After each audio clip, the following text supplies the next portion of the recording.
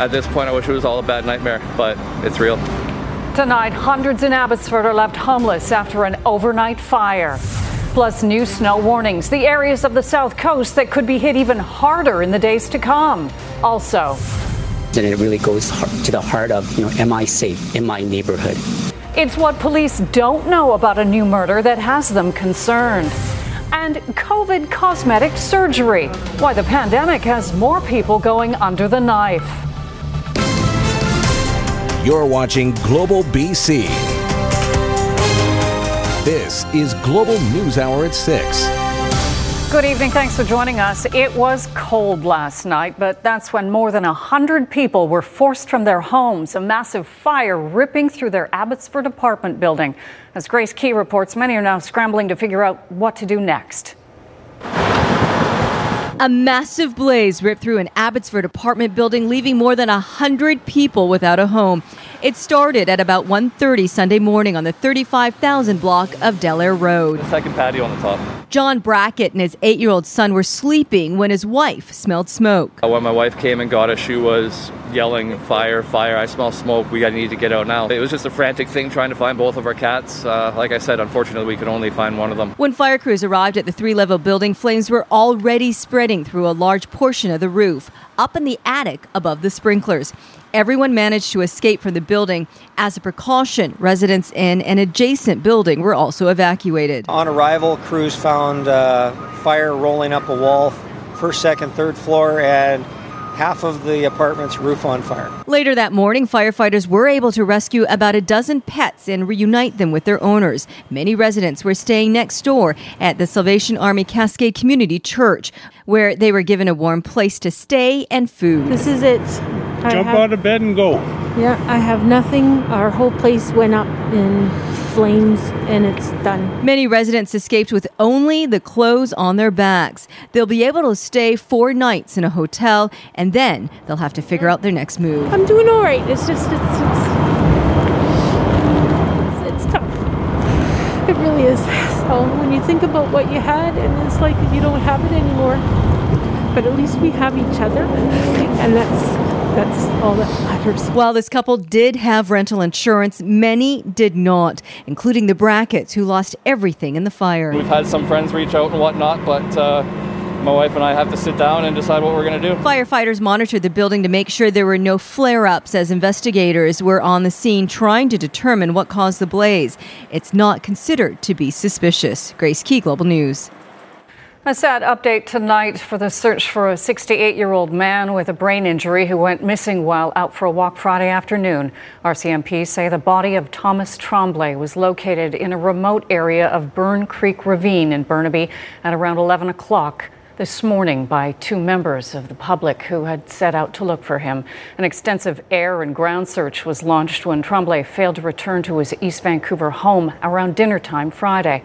While an official cause of death has not been determined, RCMP say it appears he may have succumbed to the cold. It wasn't as big as Saturday's, but a second winter storm arrived on the south coast today. Snowfall and winter storm warnings have been issued for a number of areas, including Metro Vancouver and the Fraser Valley. 10 to 15 centimeters of snow is expected in parts of Metro Vancouver, at times mixed with rain. But it's Abbotsford and Chilliwack that will bear the brunt of this next system, with people in the valley being urged to postpone non-essential travel until conditions improve.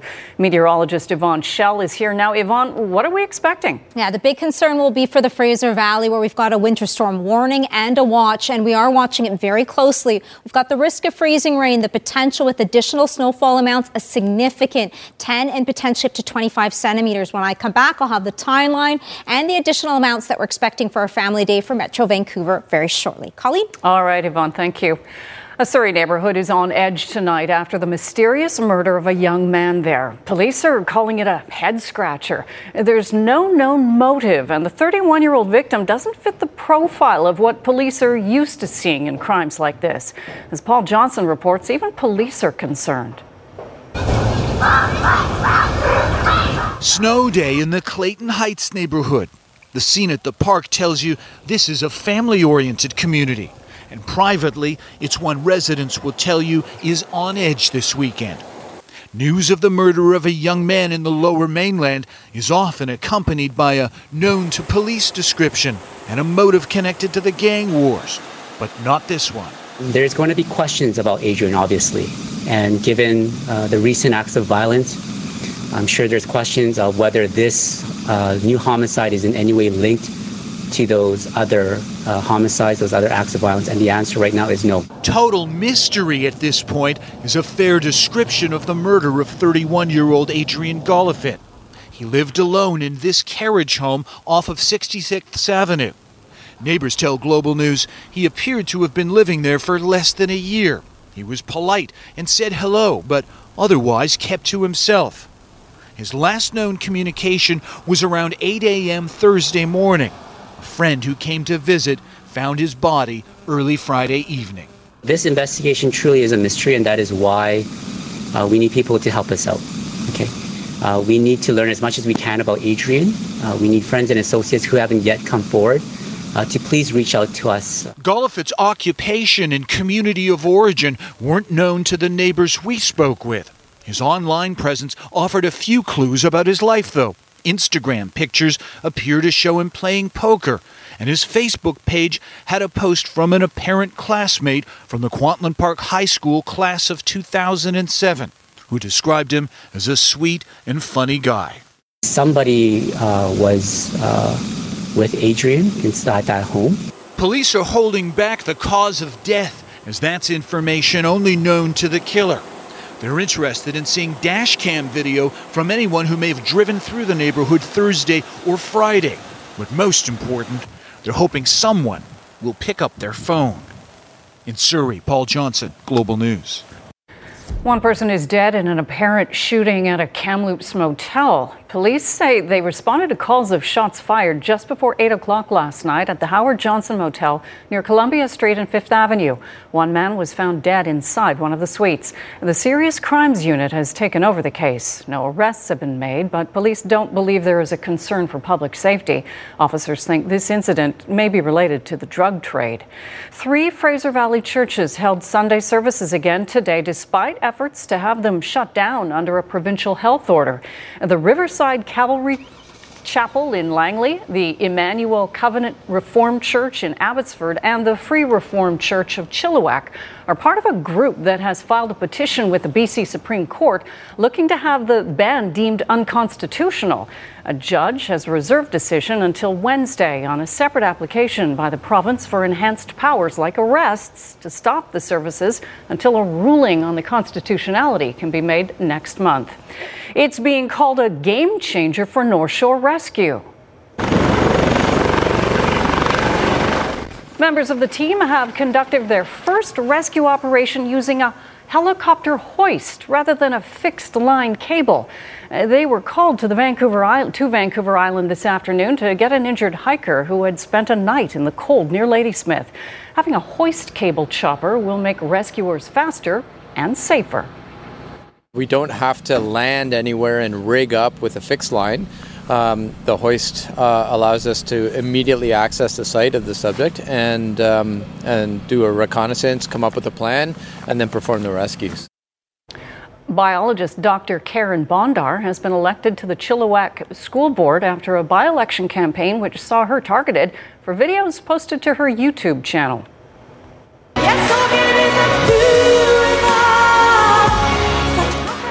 Bondar parodied Miley Cyrus in Wrecking Ball to explain evolution by natural selection, which some called inappropriate, and tried to use to discredit her during the campaign. The mother of 4 has posted several videos to YouTube and has spent much of her career with an educational focus on reproduction and evolution. She dismisses the claims that some of her videos are inappropriate for a school trustee. I stand strongly behind my entire body of work, and I think that while some material was crafted for an audience that's slightly older, it's important for our students to know and understand that sexuality is a huge part of who we are, and I certainly don't shy away from that at all. Bondar replaces Dan Coulter, who was elected as the MLA for Chilliwack in October. A somber event was held this afternoon on Vancouver's downtown east side.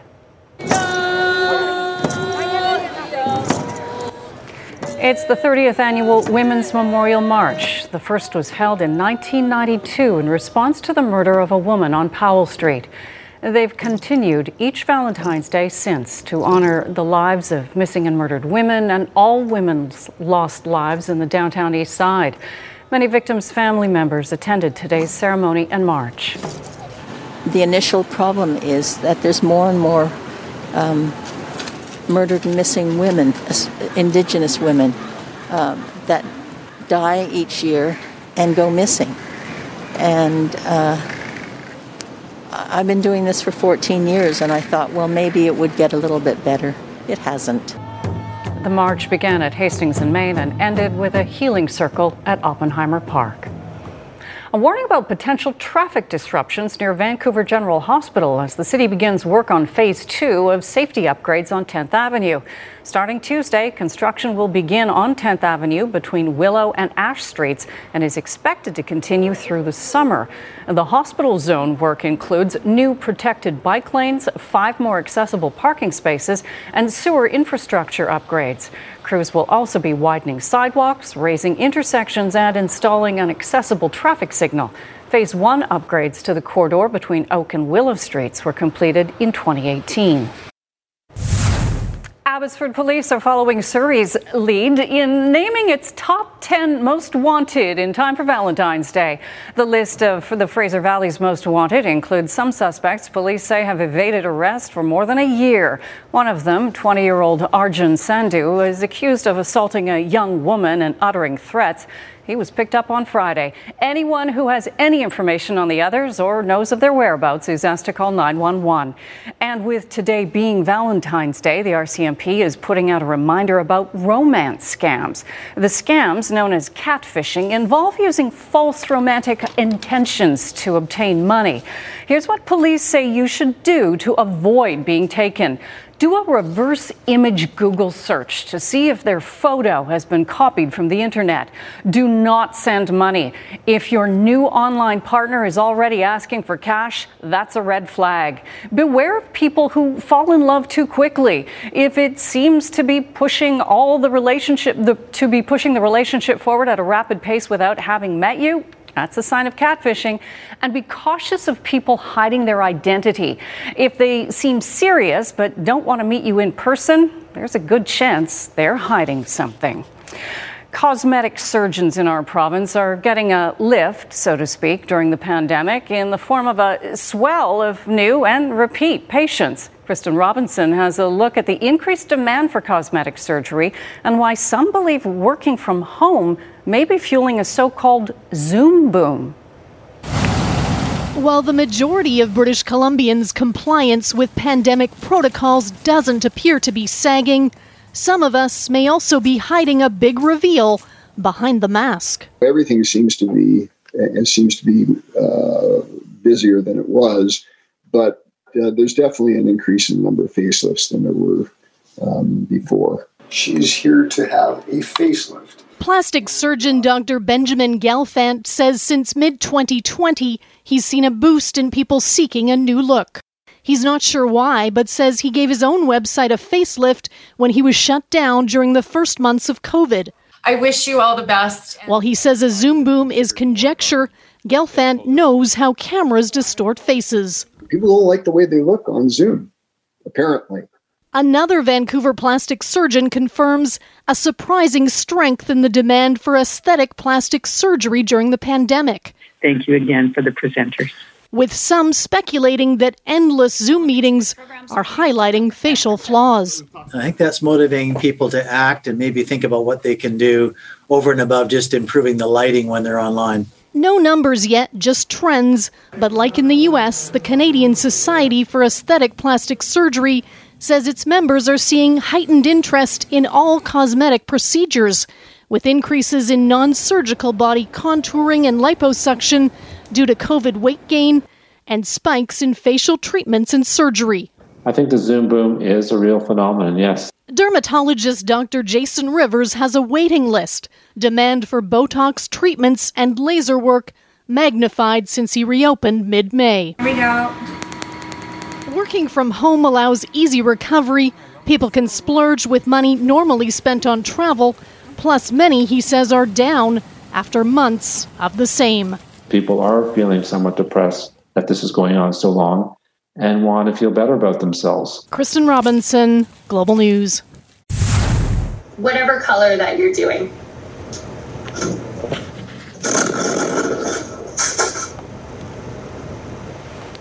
Yeah, an earthquake hit the Banff area on Saturday evening. The magnitude 4.4 quake was more than 17 kilometers deep, but struck just a few kilometers north of Banff. It only lasted a few seconds, and there are no reports of any damage or injuries.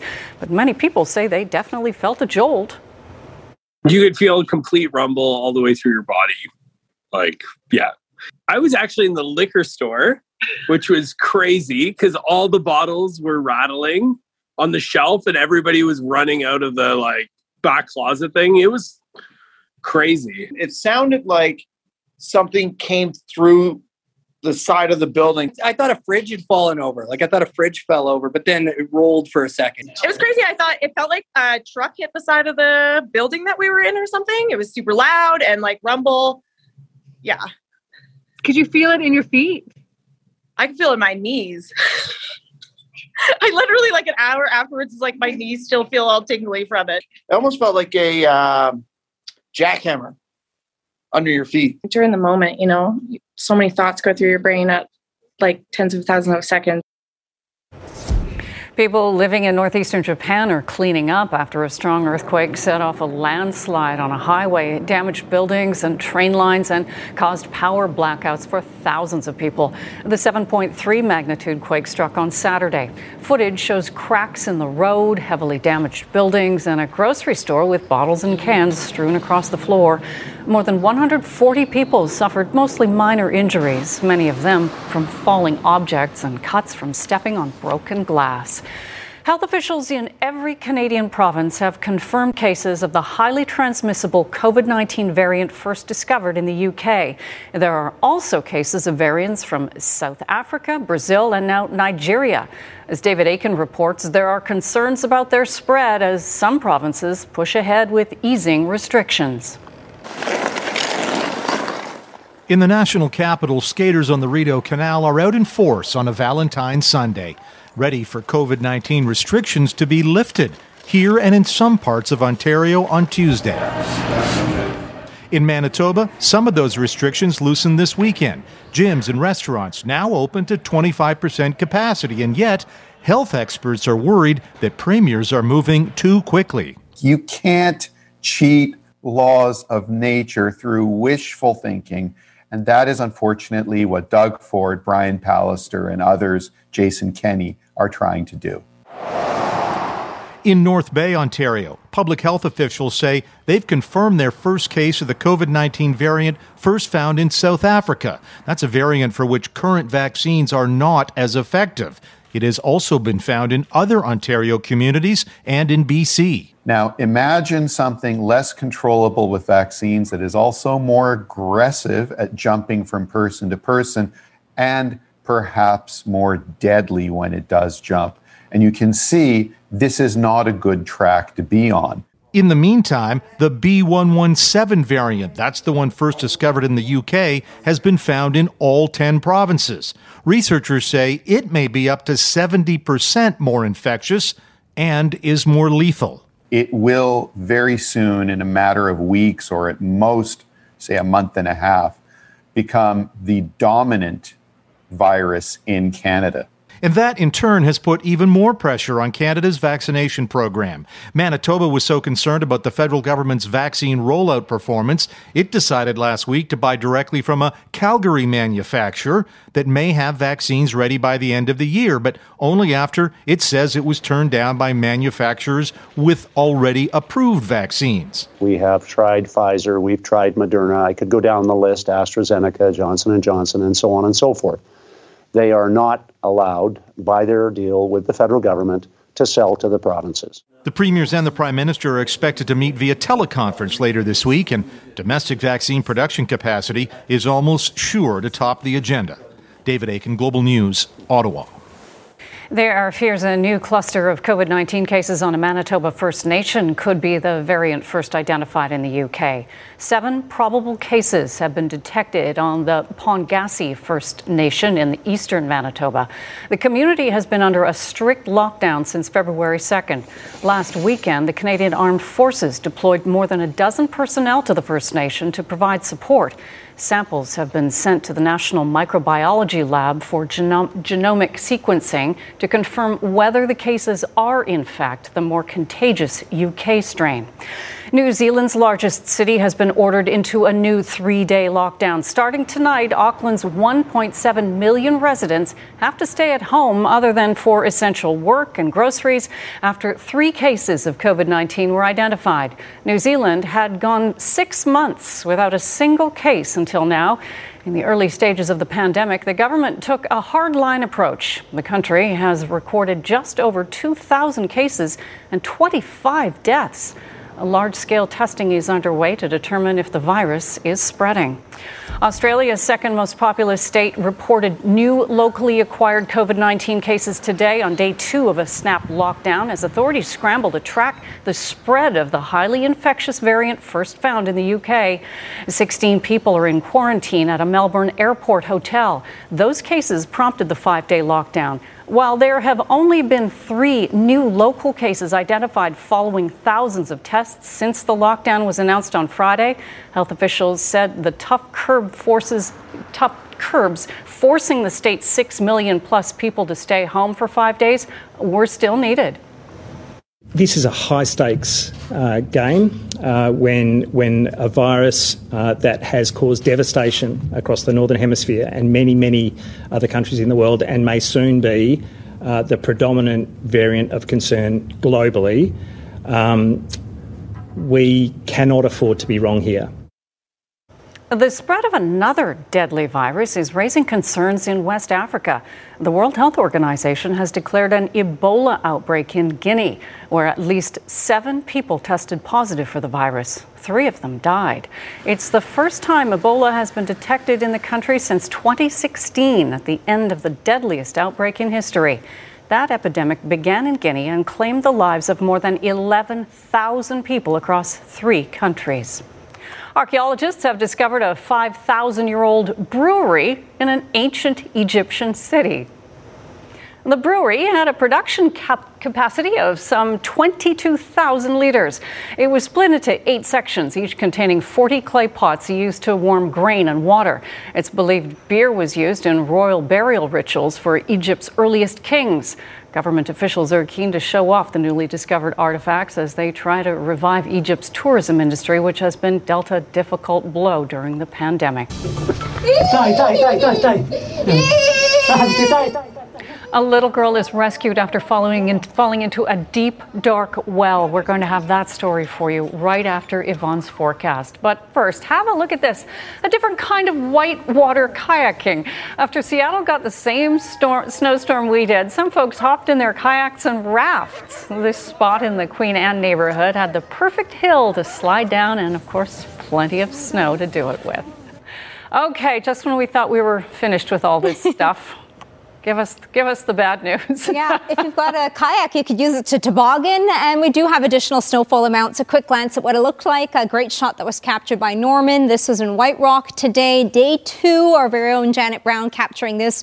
More tobogganing in Burnaby and Campbell River. We had a significant amount of snow or more snowfall or higher amounts, especially across the island. And here's a glance at the numbers. So for today, unofficially, Nanaimo up to 10 centimeters. Campbell River, we saw that photo up to 9. West Van 4, and areas near the airport and Metro Vancouver saw anywhere between 2 and up to 4 centimeters. Now, the concern, especially for the Fraser Valley, this evening, overnight, and for tomorrow morning will be the risk of freezing rain. All areas that are in pink. This model is showing us it's still rain mixed with snow, but we are starting to see that change over to rain. And then we've got the next system that is going to push in for Monday. Most areas will start off with rain mixed with snow, and then it'll change over to rain as we get closer towards the noon hour. That'll be for Metro Vancouver, but the snow is going to intensify, and that'll be stretching in towards the Fraser Valley and continuing all the way in towards Tuesday. So for Metro Vancouver this evening, it's really high higher elevations that we could still see up to 10 centimeters. Tomorrow it'll be 2 and up to 4 centimeters, and then 5 centimeters for higher elevations. So it'll be snow mixed with rain, very similar to what we had today, and it looks like it should change over quite quickly to rain as we get closer towards the noon hour. The concern, though, with the winter storm warning, that's for Abbotsford and Chilliwack. Risk of freezing rain tonight and into towards tomorrow morning. 10 and up to 20 centimeters by the afternoon. And areas near Hope could see anywhere between 15 and up to 25 centimeters by tomorrow night. And there is some uncertainty, but there could be an additional 5 and up to 10 centimeters for Tuesday. So tune back in. But we do have very active weather for the Fraser Valley with a significant amount of snow on the way through the day tomorrow. Now, the northern half of the province will start off as snow, changing over to rain, 2 and up to 4 centimeters. It's light snowfall for the northeastern corners of the province. Much of the central interior will still see a few isolated flurries in the morning and then breaks with the partly cloudy sky towards the afternoon. Southern interior, upwards of 5 centimeters for most areas and then easing off late in the day. Whistler tomorrow, still another chilly one with highs up to -2. South coast, so we're seeing that next system rolling in tomorrow. It'll be wet snow. Higher elevations is where we'll see most of the accumulation, but we do have the potential like today, 2 and up to 4 centimeters, and then it's mild Tuesday, Wednesday, changing over to a chance of showers and then rain for Thursday, Friday so far. Colleen? All right. Thanks so much, Yvonne. Some incredible video out of Syria where a little girl was rescued after falling into a well while playing near her home. The video shows a white helmet rescuer being lowered into the well with 4-year-old Sumaya crying out for her mom. She'd been down there alone in the dark for more than 2 hours, with rescuers reassuring her they were coming.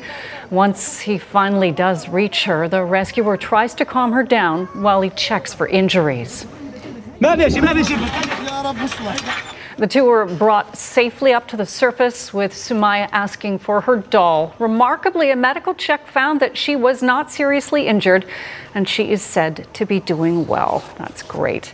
A different kind of rescue to tell you about. Larry the cat is marking a decade as Downing Street's chief mouser in the UK.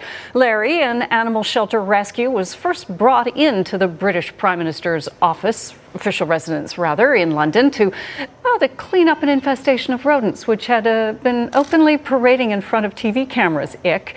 He first took on the role while David Cameron was Prime Minister and worked with Theresa May before the arrival of Boris Johnson. Oh, he's such a cutie.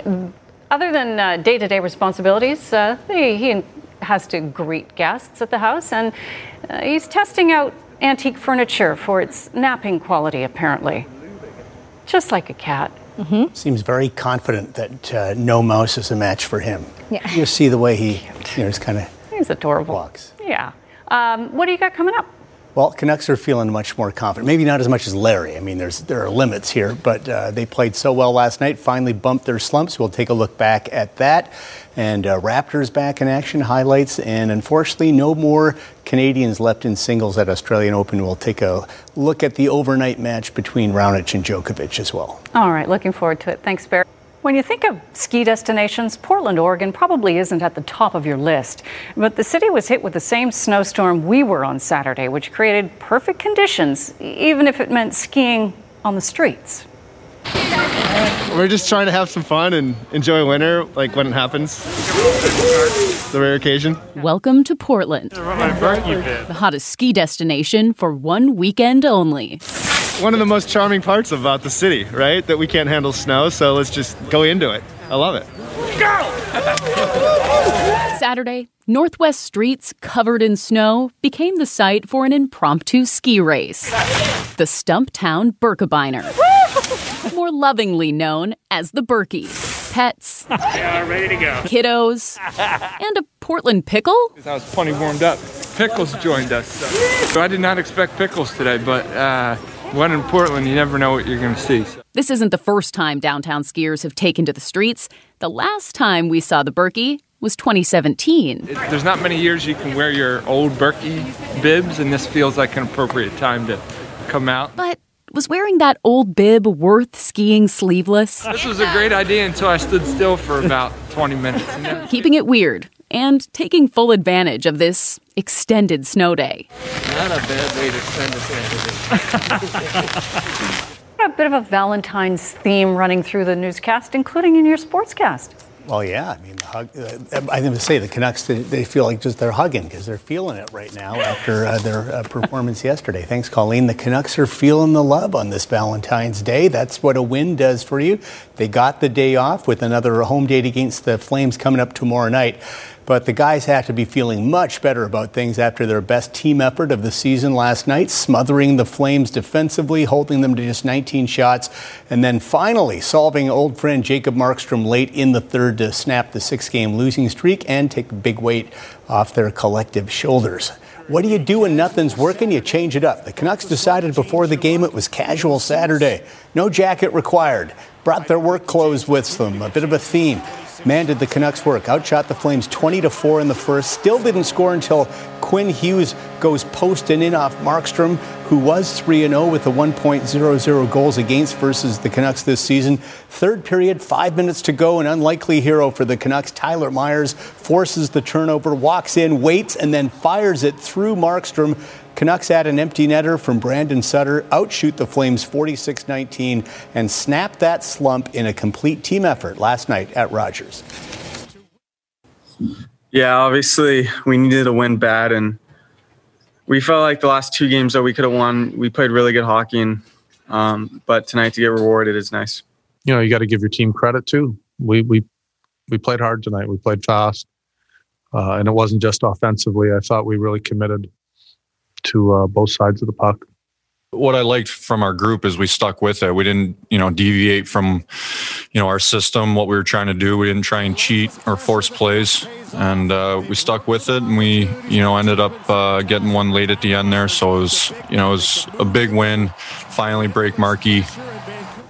On a much more casual note, and we mean casual, just to change their luck, the Canucks players, as we saw, decided no suits and ties entering the rink last night, so they put their work clothes on, got a good laugh about it, and it worked.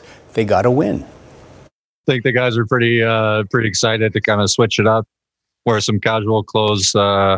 We made a thing that we all had to wear work boots coming into the rink.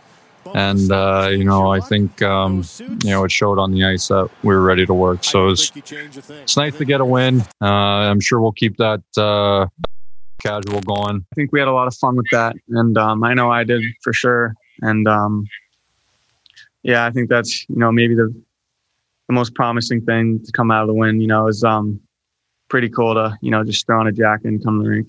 And I liked it. They would have got my blessing on it. I think maybe the coaches will have to get in on it now, too. We will see. Of course, they play the Flames again tomorrow night. NHL today, Sid versus OV. Penguins Caps never gets old, although Ovechkin had a quiet day, just 1 assist. First period, 1-0 Washington. Crosby starts the play here. Give and go with former Florida Panther Mike Matheson, who sets up Brian Rust for the tap-in. Ties it at 1. 32 seconds later, Brandon Tanev with the rebound in front.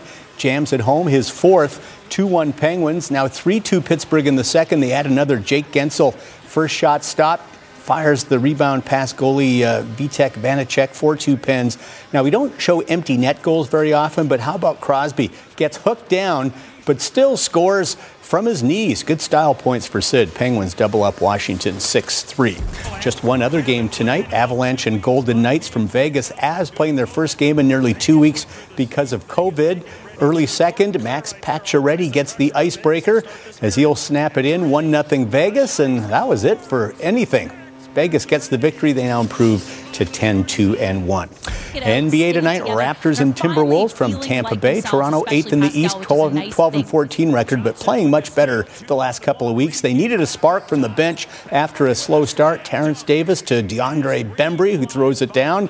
That energized the Raptors. Norm Powell going coast to coast, gets the floater to go. 3-point play. Toronto up by 1.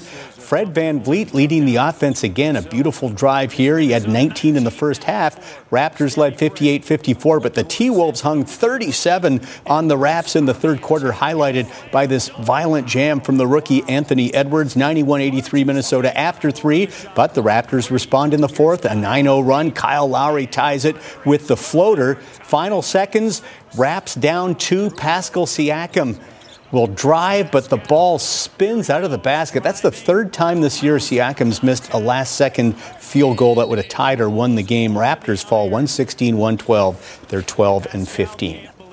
As the Aussie Open begins its second week, all of the Canadians are out of the singles in men's and women's. There was so much hope that maybe both Felix Auger-Aliassime and Milos Raonic could make it to the quarterfinals, but Felix blew a 2-set lead in his match, and Raonic found out Novak Djokovic is still pretty tough to beat even when he's not 100% healthy.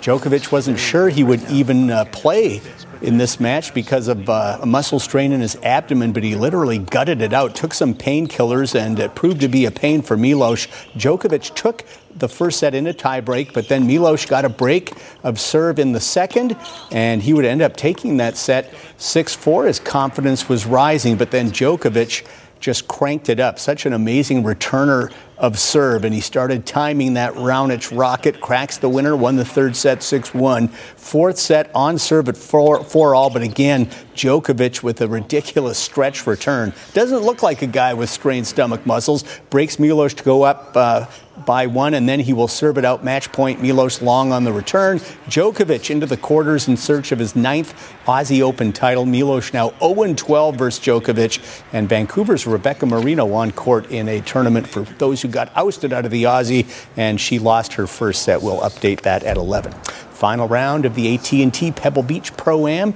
Daniel Berger, who double bogeyed the 18th yesterday to fall 2 behind leader Jordan Spieth, gets back those shots at the par 5 second today, rolls in the eagle putt, and he is tied for the lead. Spieth with the 54-hole lead for the second straight week, did not close it out in Phoenix, and trouble again today, couldn't finish the job, bogeys the par 5 14th. Jordan would finish tied for second. Berger, meanwhile, from the bunker at 16, and he will almost hole it for birdie, can't believe it, and then falls back into the bunker. Those are his shoes right there. Pretty funny stuff from Daniel Berger. 18th hole, Berger tied for the lead with Maverick McNeely. Needs birdie to take the lead, so just 2 putts. But why settle? How about this? A 30-footer for eagle that just falls in. His 3rd eagle of the week. It gives him his 4th career PGA Tour win. Finished at 18 under, a 2-shot victory. Nick Taylor, the defending champ from Abbotsford, finished 39th at 4 under. NASCAR season kicking off with the Daytona 500 with fans in the stands. They didn't get to stay there long, but on lap 16, we got ourselves a little fender bender, or at least 16 fenders. Eric Almirola in the number 10 Ford Mustang pushed from behind, goes in hard to the wall. Alex Bowman in the 48, the pole winner, also a hard hit. Kurt Busch, Martin Truex in a group of 16 cars involved in that wreck. And while they were cleaning it all up, they had lightning strikes in the area, so the race was red flagged. They've just restarted after a 5.5-hour delay, so they will have a night finish at Daytona, and we'll have highlights at 11. And English Premiership, 3rd place Man United, at 19th place West Brom. United has dropped a lot of points to the bottom feeders in recent matches, and it happened again today. West Brom strike first, Mbaye Diagne making it 1-0, but just before half, Bruno Fernandes with a wonderful goal. It ends 1-1. Man United held to a draw again, now 7 points behind front-running Manchester City. That is it for sports. Colleen. Thanks so much, Barry. On this Valentine's Day, we are reminded of those who have been lucky enough to find a true love that lasts, like an Edmonton woman recently who lost her husband to COVID after more than 60 years of marriage. As you're about to learn, her husband even demonstrated his love for her after he was gone. Global's Chris Chacon has more. Alan and I got along very well from the day one, and I think we loved each other more than most people love each other. Alan and Pauline Oliver were married for 64 years. Together they had 4 children that brought them several grandchildren, even a great-grandchild. Life was good until a COVID-19 outbreak at their continuing care facility in Edmonton changed everything. Both Mom and Dad ended up being positive for COVID. And on the 21st of December, Dad unfortunately passed away from COVID. Pauline survived. Throughout their entire marriage, Alan wrote Pauline love letters and poems. A gesture of love he continued until his last day. It must have taken him hours because his hands, he was he had COVID. He wasn't feeling well. He was very short of breath and quite shaky, but he took the time on the day before he passed to write this card, this Christmas card. Pauline says she didn't know about the card until she found it on the day of his funeral. Alan's last words to his wife came when she needed it most. Our love for each other has proven to be strong and has proven to, by the best test of time, lots of love. Alan. Knowing what it would have taken for Dad to write that much on a day where he was so sick, it was heartbreaking and so amazingly beautiful at the same time, because you could see the love that it would have taken to write that card, even on the day before he passed, for Mom. The family also found a picture from their honeymoon in Alan's wallet that he carried with him for 64 years. The picture, now a memory and a symbol of two people who stood by each other and loved one another until the very end. Chris Chacon, Global News. I just love stories like that. Very sweet. And, I'm sure they had their rocky points as well, but they just kept going. Love it. Listen, some baby news for you. The Duke and Duchess of Sussex are expecting their second child. A spokesperson for the couple confirmed the couple's first son, Archie, is going to be a big brother, and that the Duke and Duchess are overjoyed. The new addition to the Sussex family will be the 10th great-grandchild of Queen Elizabeth II. And the Sussex family currently lives in the U.S. after relocating to Los Angeles last year. But of course, we have our own baby news to share. We want you to meet baby Nusha. Global BC producer and reporter Negar Mojtahedi and her husband Giv welcomed her to the world Saturday morning. They are overjoyed, and we want to send a special thank you to their obstetrician, Dr. Rosengarten, and they say that they are grateful to him and all of the nurses at BC Women's. Isn't she just beautiful? Beautiful Valentine's Day present there. Yes. Just fabulous. Congrats, Negar, and to your family. So beautiful. Can't wait. Absolutely. Really, really want to meet her. Yes. All right, Yvonne, one last look at that weather forecast. We're watching the next system that is going to push in now for Metro Vancouver, 2 and up to 4 centimeters, 5 for higher elevations. It'll change over to rain quite quickly towards the noon hour, but it's the Fraser Valley tomorrow. The snow is going to intensify 10, potentially up to 25 centimeters by tomorrow night, and we're looking at the risk of freezing rain.